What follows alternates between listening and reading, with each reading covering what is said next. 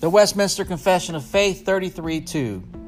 The end of God's appointing this day is for the manifestation of the glory of His mercy and the eternal salvation of the elect, and of His justice in the damnation of the reprobate who are wicked and disobedient.